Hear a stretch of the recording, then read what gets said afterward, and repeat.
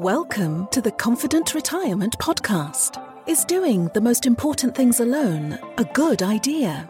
How comfy are you with your choices when it comes to life's biggest decisions? What is real peace of mind with financial confidence, and how can you get it? Chris Fleming and Mark Peachy are the founders of LPF Advisors in Sarasota, Florida. On the show, they bring together the best and brightest minds to share with you how to have a more confident financial picture. They empower listeners with simple, common sense and financial wisdom.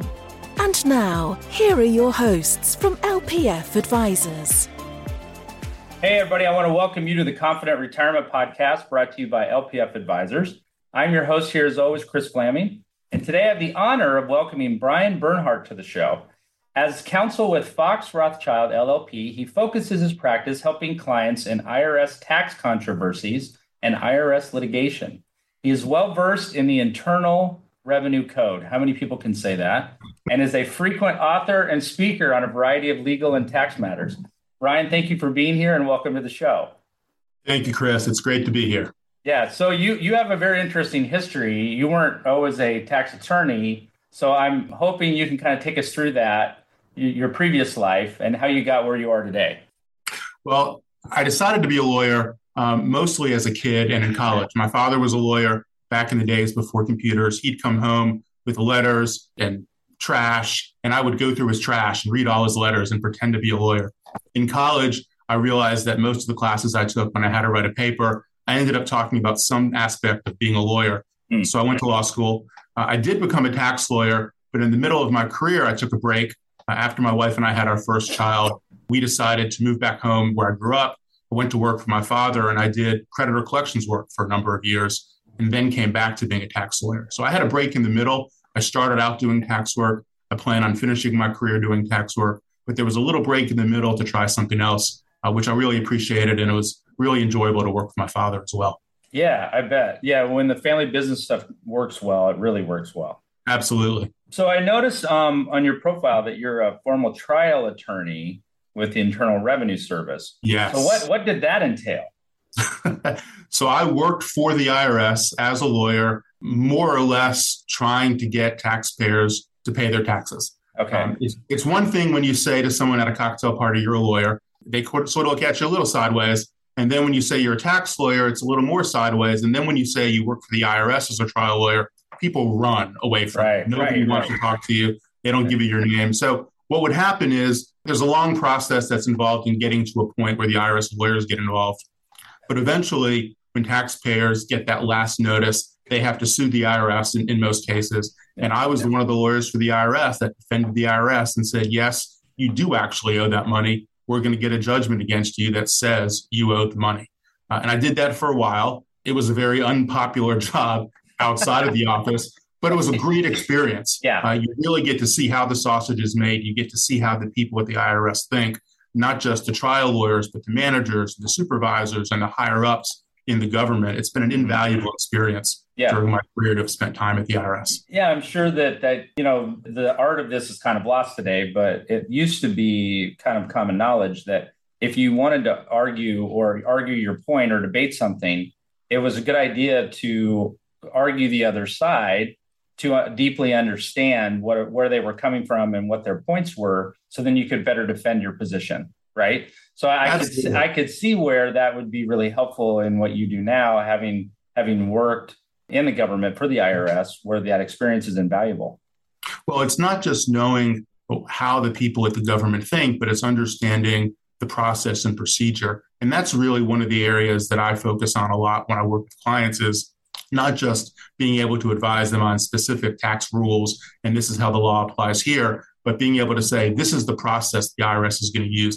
This is the procedure. This is what the Internal Revenue Manual says, which is the guidebook that the IRS uses to know what they need to do and how they do it, and understanding to get from point A to point B to point C, and how I can guide my clients through that process. Okay. And I'm going to ask you about that in a little bit, that process on a high level. So is there something, if you could go back and give the younger Brian some advice, is there something that you wish you knew then that you know now? So much.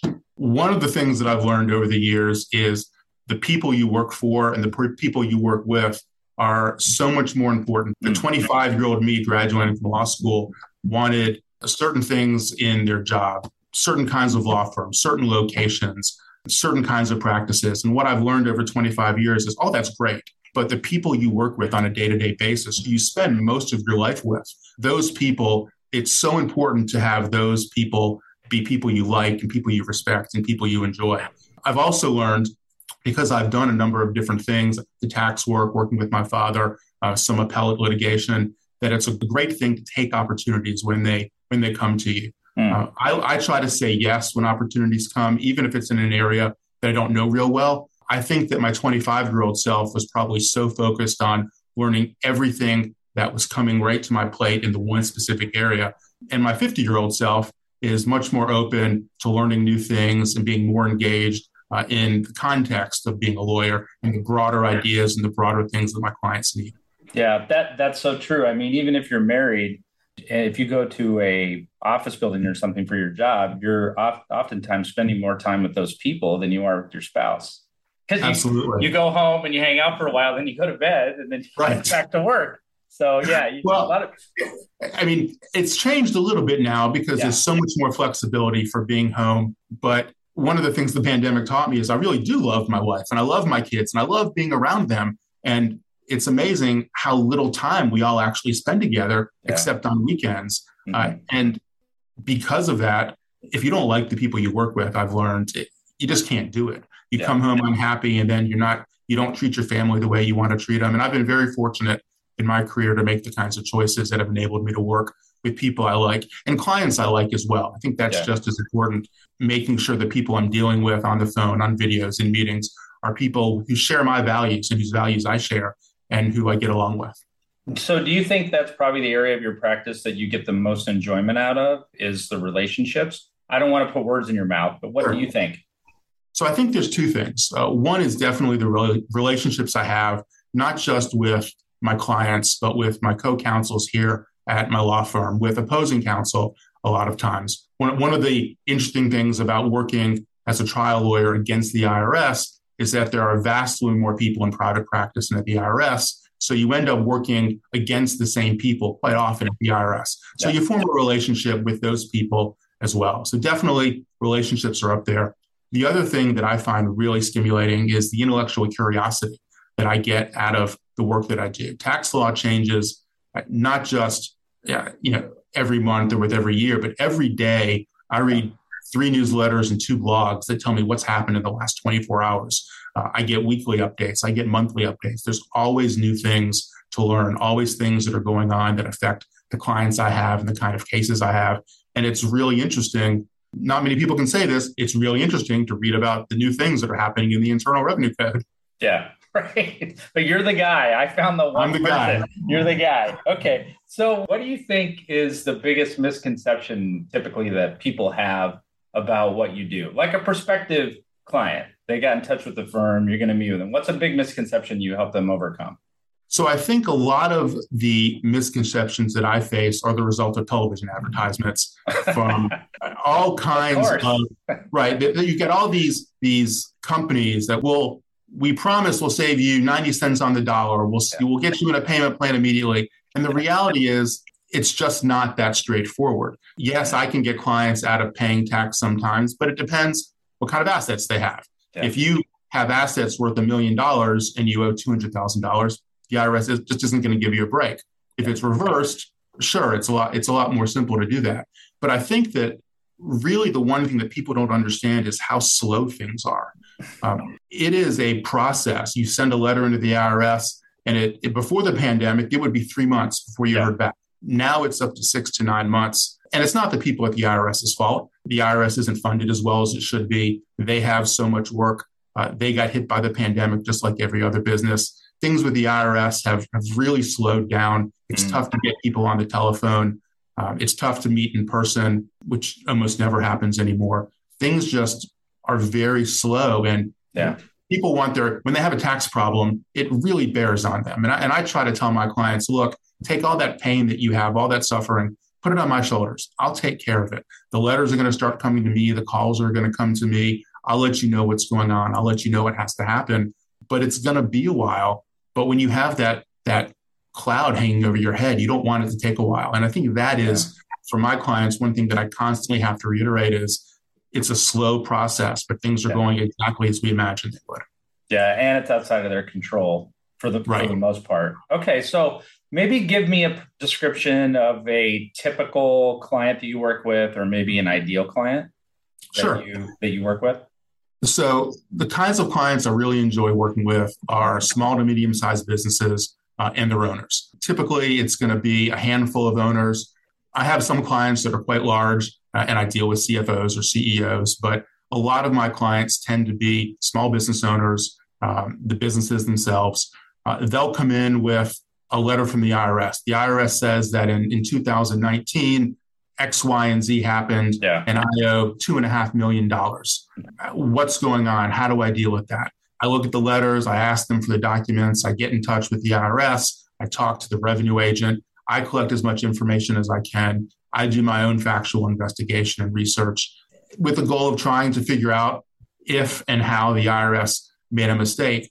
There's really no typical client because there's so many different kinds of taxes. Yeah. It could be an income tax issue. It could be an employer who didn't send over to the IRS the Social Security, Medicare, and withholding taxes. Yeah. It could be somebody, and this has happened a lot in the last few years, people who have foreign bank accounts they haven't reported to the IRS. And there's huge penalties for those. I'm working on a lot of conservation easements in the last couple of years. People have donated land to 501c3 organizations, taking large deductions. And the IRS is arguing that, among other things, the value of the deduction is too large. There's a whole host of different kinds of issues. But the kind of clients that I like are clients that, one, have interesting issues, two, understand that there's a process for doing things. In other words, they run a business. They know that there's a process and procedure for how everything works. And obviously, at the end of the day, I always try to make sure before I start that I can give some type of an estimate, whether it's an estimate for an entire project or for different pieces of a project. And I try to be as upfront and transparent as I can. So obviously, an ideal client is one who can say, we can do that. We can make kind of a payment. Okay. So now you've kind of touched on this a few times. Is there anything you might add, Brian, to the steps that occur in the process of like an IRS collection or an audit? Yeah, there's this long continuum of how things work. And the start is you open your mailbox and you get a letter, hi, I'm from the government. I'm here to help you. And they want to look at a tax year. They think there's an issue. And you go through an entire audit. It could take 3 months. It could take 3 years. The audit is resolved either favorably or not. If it's not, then there's a chance to appeal administratively within the IRS. And that process can take anywhere from a few months to a year and a half itself. Ultimately, there'll be a resolution that you agree upon or not. And at that point, as a taxpayer, you have a couple choices. You can pay the tax, file a refund claim, and if the IRS ignores you or it takes too long, you can file a lawsuit in district court, wherever you happen to be living. Another option is to file a lawsuit in the tax court. The tax court is a prepayment form, which means you don't have to pay the tax. You can simply file a petition in the tax court. That's what the vast majority of taxpayers do, because most people just don't have that kind of money to prepay. If someone came to me and said, Brian, you have $50,000 in tax, I don't have $50,000 sitting around to pay and then try to recover it afterwards. Litigation can take years. I mean, I'm currently litigating cases that deal with 2013, 14, and 15. Wow. So it can go on. This process goes on for a very long time. Once the litigation's over, if you as the taxpayer lose, the IRS still has to try to collect money from you. And that process can go on for 10 years. That's how long the IRS has to try to collect it. Okay. So whether you didn't file a return and the IRS says you owe this much money, or you did file it but you didn't pay, or the IRS decides you didn't pay enough and they're coming after you, there's all kinds of things the IRS can do that I'll work with clients to try to avoid, try to work out payment plans, try to send money in to keep the IRS at bay. And ultimately, the goal is to reach some kind of a resolution, ideally as early as possible, a resolution that everybody agrees on. And this is the amount that's owed, and my client can pay it. And then the issue solved. One of the things that I try to do when I'm going through this process, if I find that my client has a process or procedure internal to them that has caused this problem with the IRS, I try to work on them on changing that. So if they're treating some kind of stream of income one way and it should be treated a different way, and that's why the IRS is looking into them, I try to work with them to make sure that going forward, they're doing it the proper way. And because of that, I deal with a client for a very long time. And then if I do my job right, I might never see them again. In fact, they hope they never see me again. Most of the times when I'm done with a client, they say something along the lines of, "Thank you, this has been great. I hope I never talk to you again." Right. Because if they talk to me again, they're probably in trouble again. Yeah, right. Yeah. And you're fine with that if you don't see them again. Yeah, that's right. Okay, so I asked you earlier misconceptions that people have about working with you, but I'm also curious what you feel like is the biggest misconception that people have about owing the IRS or being audited. Sure. One of the things that I think, because this is money and it's so personal, people don't realize that the people at the IRS are just people. They're just people going into their job, and their job happens to be trying to investigate taxpayers, trying to collect money. They are people just like you and I. They wake up on the wrong side of the bed. Their kid spills milk at breakfast. Their kid wins some big award. Some days they come into the office happy. Some days they come into the office unhappy. And they're just regular folks doing a job. They don't get a percentage of the money that they collect or the money that they find. They're all on salary. So I have found that in my career, treating people on the phone, treating people in person from the IRS with respect, treating them like I'd like to be treated is by far the best way to go about it. Yelling and screaming at people, getting angry at them, calling them names, firing off letters that are vindictive and angry. It doesn't really help my client. It might make me feel better.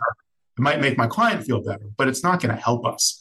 You just have to work with them like they're regular folks, because they are regular folks. This is just a job they have that people don't like, but regular people just like you and me.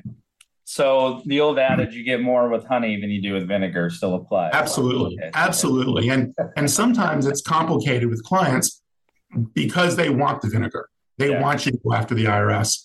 And I don't find that to be as productive. Yeah, if they feel they've been wronged or singled out or unfairly picked on, then they want to reciprocate that in some cases. Absolutely. It doesn't work. Okay, so we're talking about what happens when someone gets in that situation, but just on a high level, is there something business owners that you either counsel them on or what they can do to avoid being put in this situation to begin with? Is it that they get lax on their bookkeeping, or what do you kind of see as being some easy things that they can avoid to ever being put in this situation? One of the things that I found is that business owners are good at the thing that they do. They're good at making the widget. They're good at selling the widget. They're good at advising people what to do with the widget. But the back office, the bookkeeping, the accounting, that's not why they went into business. They went into business because they had an idea, because they wanted to sell something. And so what I find is that while they're very good at what they do, they're very, very not good at the accounting and the bookkeeping. So I tell people, hire a bookkeeper at a minimum, hire a partial CFO at a minimum, hire a CPA firm to do your taxes every year, hire a third-party payroll company or a PEO to do your payroll so that you can get that out of your office.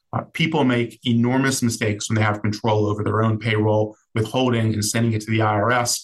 Either they do it wrong, or they have a down month or a down quarter, and they borrow from that money with a plan of paying it back the next month.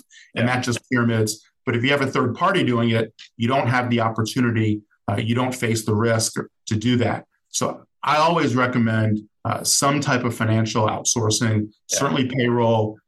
Financial advisors like yourself, I think, are great because you can plan for the future. Those are the things that at a minimum, I make sure people do.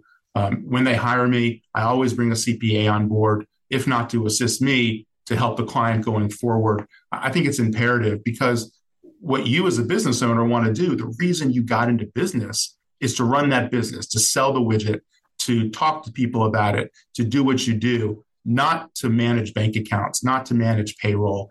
Those are things that are very specialized skill sets. Yeah. And people that are great at one thing aren't necessarily great at another thing. Yeah. Look at a lot of NFL or NBA owners. They're very good at making the money to buy the team, but they don't know how to run the team very well. It's the same thing with the business owners that I deal with. They're great at doing the thing that they want to do, but the receipts, the back office, we need to outsource that to make sure that it gets done right. Yeah. And what business owner likes to be involved in HR? Absolutely. Absolutely. Okay, so that leads me into my next questions. Maybe without sharing any confidential information or personal details, maybe you can talk on a high level about one of your more satisfying client experiences, maybe what they were facing, and then how you helped to get them out of the situation or make it go easier than if they had gone it alone. Sure. So there's two things I can think of. One is actually a client from about 10 years ago that I still keep in touch with, maybe even more than 10 years ago. He was a wealthy man who had worked at a business for a number of years, was very high up in an international business. And he and his wife loved horses. They had a horse farm. And horse farms are something the IRS just doesn't like.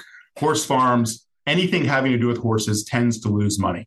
And what people who have a lot of money do and a lot of income coming in do is they offset that income with the losses from anything having to do with horses. And there's a kind of, there's a section of the tax code, and it's called the hobby loss provision, where the IRS will come in and say, no, that horse farm wasn't really a business. It was a hobby. You don't get to take the deductions.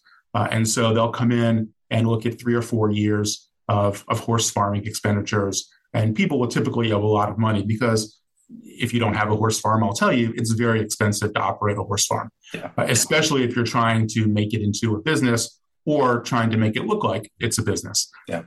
The IRS actually has a 9-factor test to help it decide whether it's a business or not, which is crazy, having a 9-factor test. But that's not. They're only at 2-factor authentication right now for websites. So we've got. There are some other things. There are some other things that are 20-factor tests. Wow! It's amazing. Okay. So I worked with this guy, and we actually won the case. And we stayed friends. I was living in a different state at the time, and he lived about 3 hours away. And he would invite me up to his farm, and my wife and I would stay there. We'd have dinner with he and his wife, and it was a great experience because he was really doing what he said he was doing. He was really trying hard, but you don't make money in the horse business for the most part unless you're actually able to win some races or to do a lot of breeding. Or you have such a huge farm that enough people are coming in that it pays for the real estate. So that was one example. A more recent example involves somebody who got divorced, and it was actually his divorce lawyer who called me. And there were some issues about whether the alimony he was paying was deductible or not. There was a change in the law a few years ago about whether alimony being paid was deductible or not, and receiving it, whether it was taxable or not. And his divorce happened right around that time period. So he was paying a lot of money to his soon-to-be ex-wife, and the IRS was saying it was not deductible. And the way that the divorce lawyer had set things up was done in a way specifically so it would be deductible. So we had a lengthy talk with the auditors who disagreed with us. We had to file a petition in tax court. And then the lawyer who was assigned to the case was very reasonable. We had a great conversation. We gave them all the documentation they wanted. And at the end of the day, the IRS settled the entire case. And it was not only important for that year, but whatever happened in that year was going to happen going forward for as long as this man was paying alimony. And so it wasn't in that 1 year, it was only a few months that he was paying alimony. It wasn't a big issue in that year, but it was going to be hundreds of thousands, if not millions of dollars he was paying over some period of time. So an enormous amount of tax. And because we were able to win in that 1 year with a small amount of issue, we're probably going to have saved him upwards of $1 million or more of tax over the next 10 to 15 years. Okay. It's a fantastic result for him. And it shows the collegiality that I was talking about beforehand in the relationships. I was able to help him because his divorce lawyer called me, because I've gotten to know the divorce lawyer over the years and we go out together for breakfast and coffee every so often. And we refer cases back and forth to each other. And that's important to get to know all kinds of people and have these relationships because that's how a lot of cases come to you, is from people that know you. So those are two examples of a high-up business executive with a lot of money at stake in one year, another executive with a little bit of money at stake in one year, but it would go on to be a lot of money in future years. Both came out successful. I will say, prior success doesn't guarantee future success, but it's really a great feeling to win a case and to help somebody out. And not just because of the win. Everybody likes winning, but to know that my win helps somebody else save money, do things they want to do in life, it's a great feeling. And I think for myself anyway, that's why the losses actually hurt more than the wins, because I feel the losses so personally because I feel like I haven't accomplished something for my client. And the wins, I feel a little bit of a happiness because of the win, but I'm happier because I've helped my client do something. Yeah. And I think that's, for me anyway, that's because I like my clients. I like dealing with my clients. I try to get along with them really well. And I don't have many clients, certainly not anymore, that I don't get along with. I've learned over the years that there are a lot of clients out there. There are a lot of potential clients out there. And my day is going to be judged in part internally by how I have to deal with people. So I deal with clients that I like, and I'm very happy for them when they win. And I'm extraordinarily disappointed in myself when, for whatever reason, I'm not able to win. Yeah. So does that client have a horse named Brian now, or? I don't think he owns the horse farm anymore. Oh, okay. You can get back to me on that. You can find out. I wouldn't be surprised. All right. So we were talking before we went on air, outside of your practice, but still in professional vein, there's something that you're really passionate about with your pro bono work. Could you talk a little bit about that? Sure. A few years ago, a friend of mine asked me if I was interested in doing some pro bono work with what's called the appellate guardian ad litem program. A guardian ad litem is someone who's assigned by the court to represent a child when there's a case going on that involves the children or the parents. The cases that I'm involved in are typically termination of parental rights cases, where a local Department of Social Services has come in, and usually after years of investigating and years of trying to not do so, they've decided to move forward and terminate parental rights. I come in at the appellate level, not the trial level. So whenever I come in, it's typically the situation of the court has already decided to terminate the parental rights, and the father or the mother or both appeal that decision because they don't want to lose their children. The cases are often heartbreaking. Parents in jail, parents on drugs, a lot of abuse, a lot of neglect. It's reading the transcripts and reading the reports it's really not an enjoyable process. And I get to come in and almost always argue on behalf of the child why the termination should stay in place. Most of the cases I'm involved in, they've already been living in foster care with someone for a couple of years who wants to adopt them, or there's a grandmother or an aunt or an uncle who they've been living with who wants to keep them living there. So this isn't somebody who, once the parental rights are terminated, is going to not have any place to go. Their life has effectively been bettered because now they're living someplace else. And one of my jobs is to try to keep it that way. And I work with the Department of Social Services lawyer. Typically, there's a lawyer assigned to represent the father or mother or both. And we go to the Court of Appeals, or for a time in North Carolina, those cases went straight to the North Carolina Supreme Court. And sometimes they're purely factual issues. Given all these facts, were there enough facts so that the court did not terminate the parental rights improperly? But a lot of times, there's purely legal issues. The very first case I had essentially was a case that only involved the law. Did the court that terminated rights have the authority to terminate the rights of this particular person? No one argued about any of the underlying facts or what it was a father in this case, what the father had done. It was purely a question of, did this particular court have the authority to terminate parental rights? And there are interesting cases. I usually have one or two going on at a time. So I'll usually handle 2 or 3 during a year. It's very different from the tax work that I do. Yeah. It's much more emotional. You grow very close to the case because you read about what's happened to these kids. And sometimes they're 2, 3, 4-month-old babies, which is awful enough. But sometimes it's 13, 14-year-old kids. And that's sad in its very own way because they know what's happening. but they're not old enough or big enough or strong enough to do what needs to be done, whether it's to leave the house, whether it's to find a relative.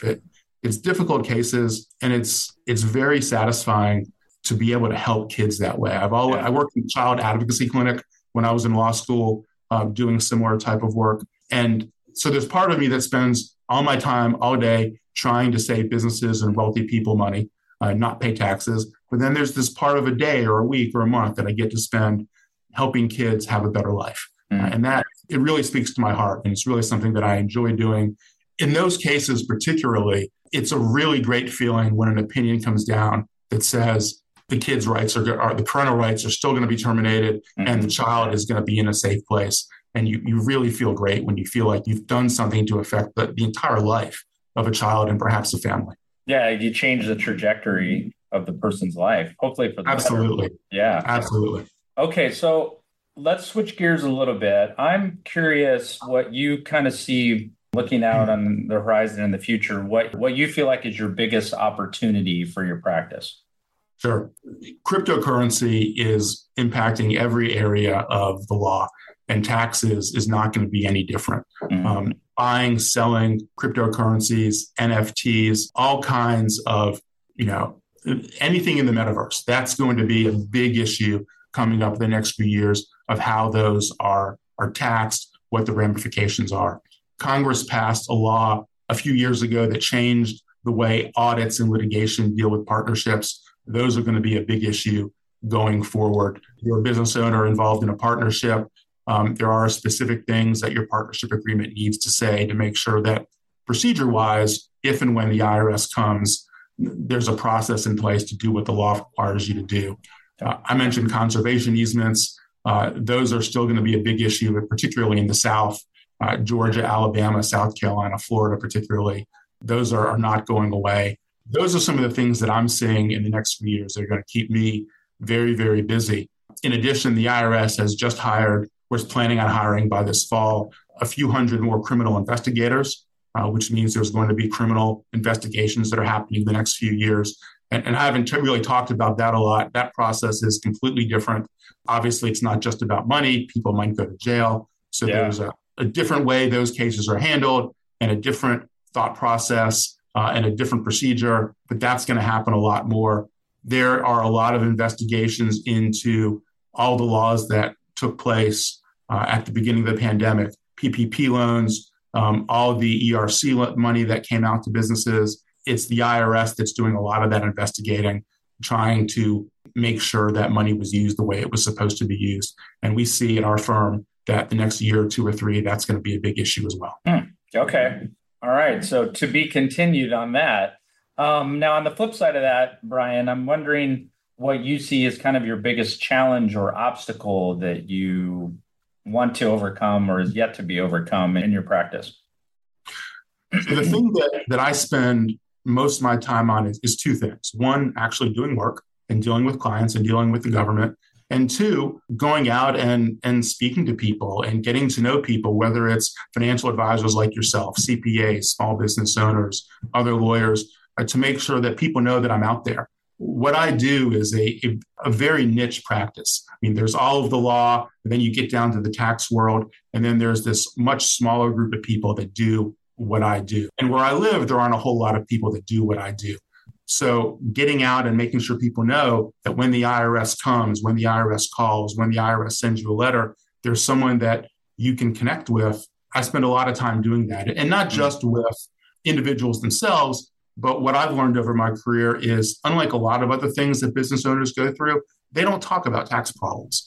They might be talking about a deal at lunch or about a lawsuit they're involved in over lunch, but they're never going to be talking about the IRS coming in or the financial difficulties. The people that know about that are their lawyers, their bankers, their financiers, their CPAs. So I spend a lot of time working with them. And COVID's made that a little more difficult, obviously. There's far fewer in-person get-togethers. For me personally, making sure that my network of referral sources, the people that I know, the accountants in town, the bankers, the financial folks, that they know that there's someone who can help their clients if something comes up. That's what I spend a lot of time doing as well. And it's been more difficult recently. It's It's a lot more Zoom meetings. It's a lot more phone calls, which makes it a little less personal, I think. Yeah. It's great to see someone like I'm seeing you right now, but there's something different about going out to lunch or going out to coffee or having breakfast with someone and really looking them really closely in the eye and getting to know them as a person and helping them understand what I do and learning what they do and trying to figure out how we might work together going forward. Yeah. Okay.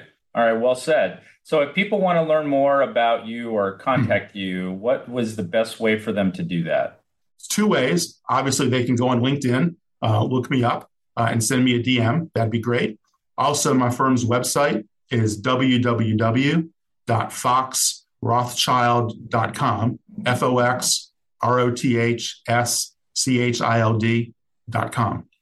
Do a search for my name and my bio will come up with about 7 different ways to reach out to me. Okay. All right. Not as many ways as there are. Then what is it? 9 factors or 20? 9-factor hobby loss. Yes. Yeah. Maybe we'll do another show just on the factors and the 9 and the 20. I'd like to get some insight on that.